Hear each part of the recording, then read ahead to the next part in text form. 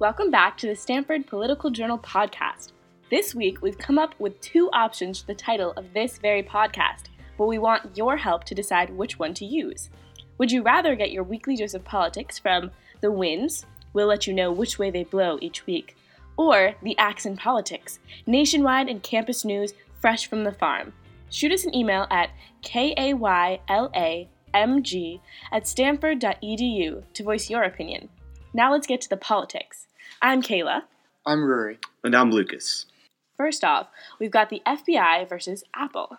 Right, so as most of you have probably heard, Apple received a court order from the FBI requiring them to create a new operating software that would, quote, circumvent important security features, end quote, of iPhones, essentially allowing anyone who got their hands on the software to hack into any iPhone in their physical possession. The FBI said they needed such a software to get into the iPhone that was used by one of the suspected shooters of the San Bernardino shooting that happened in December. In response, Apple's CEO Tim Cook came out swinging, stating in a letter released via the company's website that Apple will not comply with the FBI's demands, out of concerns that the technology may fall into the wrong hands and that it could set a dangerous precedent for the future. This has certainly brought the debate over citizens' privacy rights back to the forefront of the national political scene. Both Apple and the FBI have called upon Congress to sort the issue out.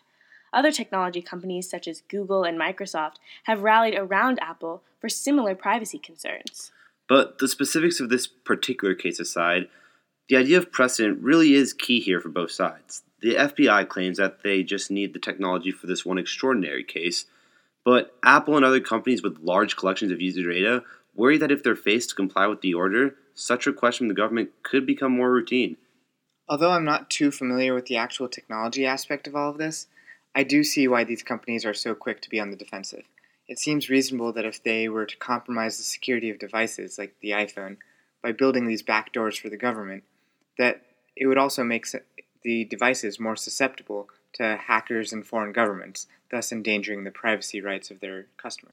Plus, the government has never really been allowed to compel third parties to do things for them, and that's what this court order is essentially doing. Because iPhones are so specifically designed to only accept software designed by Apple, the FBI can't just write the program themselves. They need Apple to do it.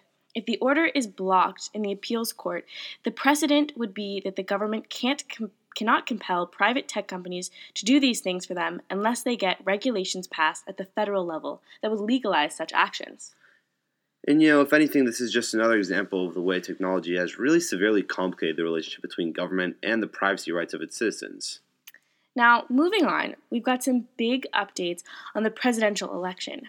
The once perceived most likely Republican nominee, John Ellis Bush, also known as Jeb! Pulled out of the race last week. And yes, you heard that right. Jeb is in fact an acronym for John Ellis Bush, meaning that every time you say Jeb Bush, you are redundantly saying John Ellis Bush Bush. For this campaign, it seems that his name, much like our country, has had too many Bushes. Luckily, Jeb left us with some great moments to look back upon. Let's listen. Who is your favorite superhero? Marvel, they have in parentheses, and why? Do you think the superhero This is the second time I've been at. asked this question. What's up with this? People want to know. Someone told me there's a new Marvel show. It's about Ant-Man or something like that. You like that one? No, I haven't met Ant-Man yet. You're more of a DC Comics guy? I like watching the movies, and I wish I owned Marvel. As someone that believes in capitalism. Yeah. I don't know, I'm kind of old school. I kind of like, I like the old school guys, like Batman. A little dark these days. Good choice. I saw that there's a Supergirl is on TV. I saw it when I was working out this morning. There's an ad promoting Supergirl. She looked pretty hot. I don't know what channel it's on, but I'm looking forward to that. What would you do to... Oh, that'll make news. Jeb Bush, running in the back of the pack here, still clings to hope. Can Jeb Bush be a surprise story here on caucus night? Yes, since the expectations are so low. Well, you have succeeded there, Governor. Mission accomplished. So here's my pledge to you. I will be a commander-in-chief that will have the back of the military. I won't trash talk. I won't be a divider-in-chief or an agitator-in-chief. I won't be out there blowharding, talking a big game without backing it up. I think the next president needs to be a lot quieter, but send a signal that we're prepared to act in the national security interests of this country, to get back in the business of creating a more peaceful world. Please clap.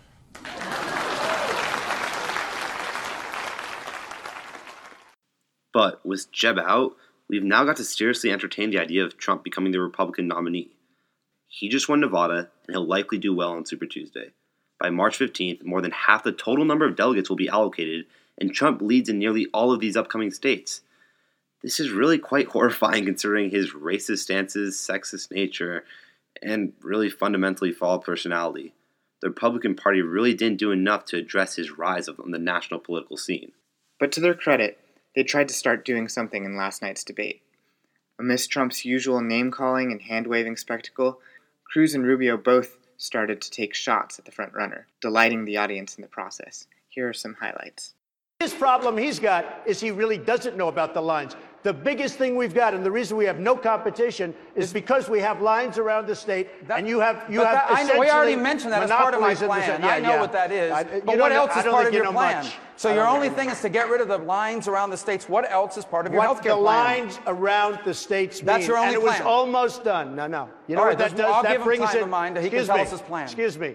That brings in competition. When you get rid of the lines, it brings in competition. So instead of having one insurance company taking care of New York or Texas, you'll have many. They'll compete, and it'll be a beautiful thing. Right. And so that's the only part of the plan? Just the lines, the interstate competition? No, the nice part about the plan, you'll have many different plans. You'll have competition. You'll have so many different plans. But now he's repeating himself. No, I'm not repeating. No.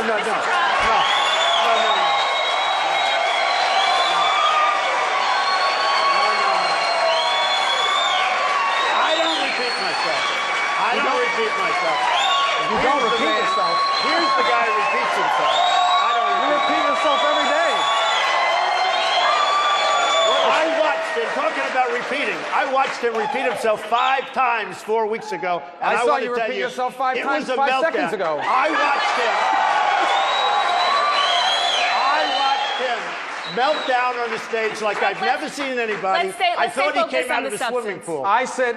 Well, let's talk about your plan. I see him repeat himself every night. It says 5 things. Everyone's dumb. He's going to make America great again. We're going to win, win, win. He's winning in the polls. And the lines around the state. Every night. Same thing. Senator Rubio.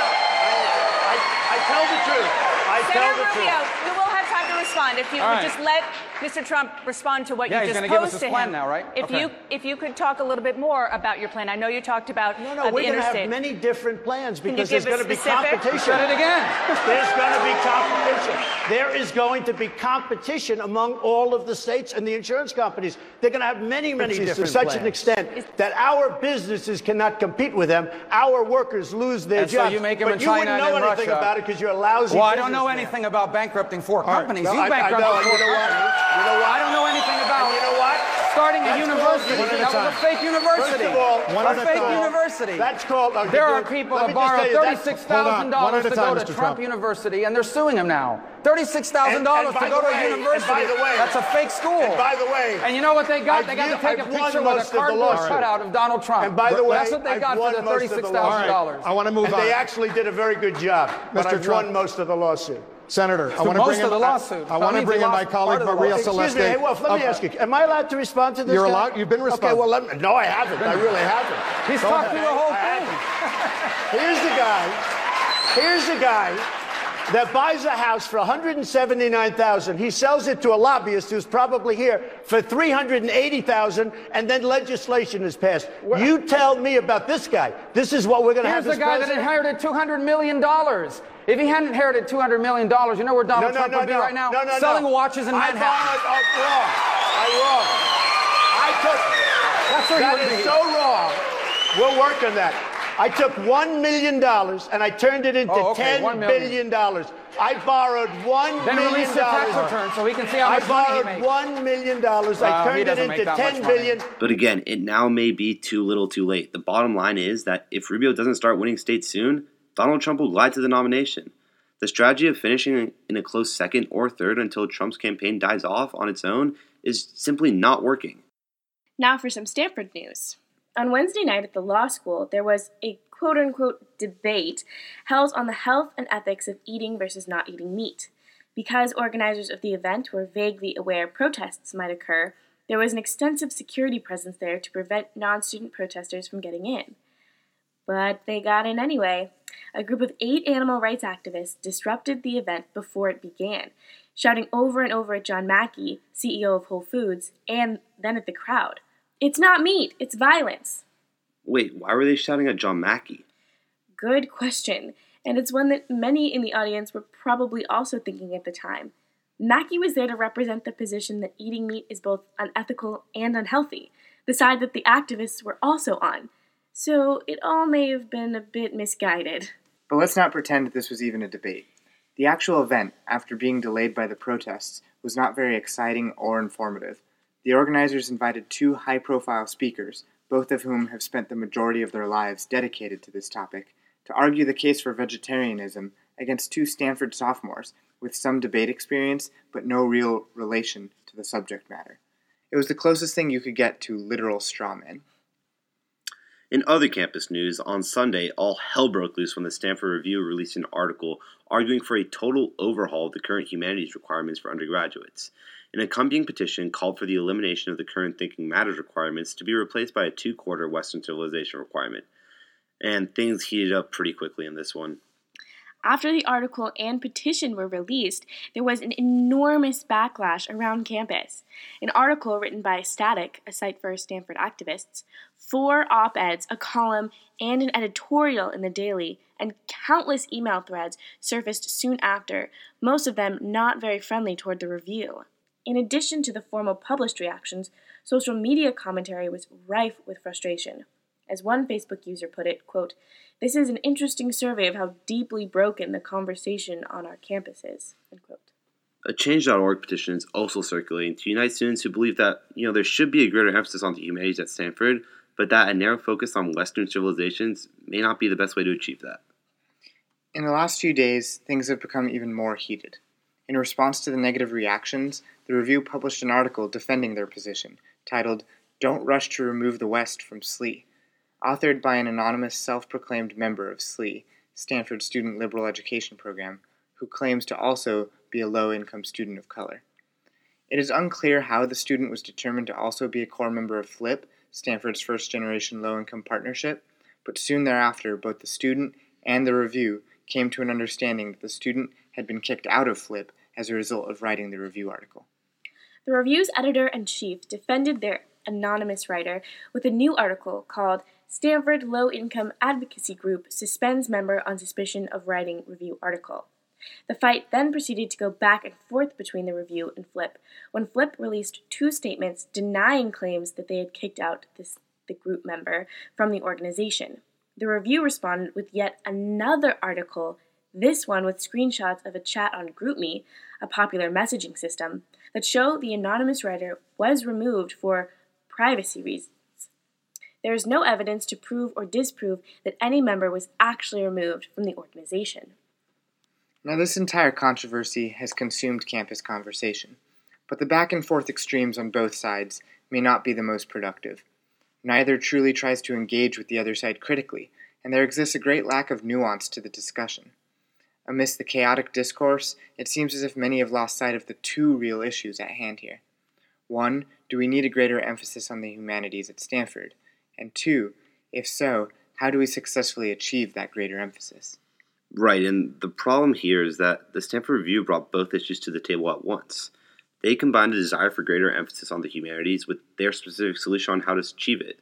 This left those who desire greater emphasis on humanities but do not agree with the review's proposed solution in a really rather awkward position. Signing the petition would imply an endorsement of the review's proposed solution. However, not signing the petition would do nothing to further the call for the greater emphasis on humanities at Stanford, a goal many seem to agree on. We believe that there is a middle ground to be found as these conversations continue to be had. We'll keep you updated on the controversy as it continues.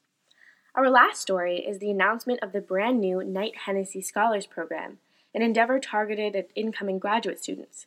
Quote, "We wanted to create something enduring that would be unlike anything else currently available to the world's brightest minds, and that would make the biggest impact possible towards solving global challenges affecting the environment, health, education, and human rights," end quote, said President John Hennessy. However, some take issue with the scholarship and its honorary supporters, John Hennessy and Philip Knight. Knight was the former CEO of Nike, a company that has been accused of human rights violations, and Hennessy has been accused of hypocrisy after ignoring campus climate change protests, yet endorsing this scholarship. One spectator commented on Facebook, quote, "We need a leader committed to educating the next generation of learners, practitioners, changemakers, and dare I say activists, not the next generation of entitled tech bros who don't care about their neighbors or their fellow citizens," end quote.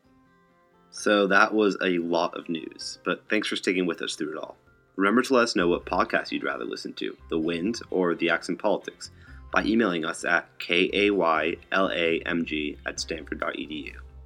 Thanks again for listening. Join us again next Friday for your weekly dose of politics, news, and insightful commentary.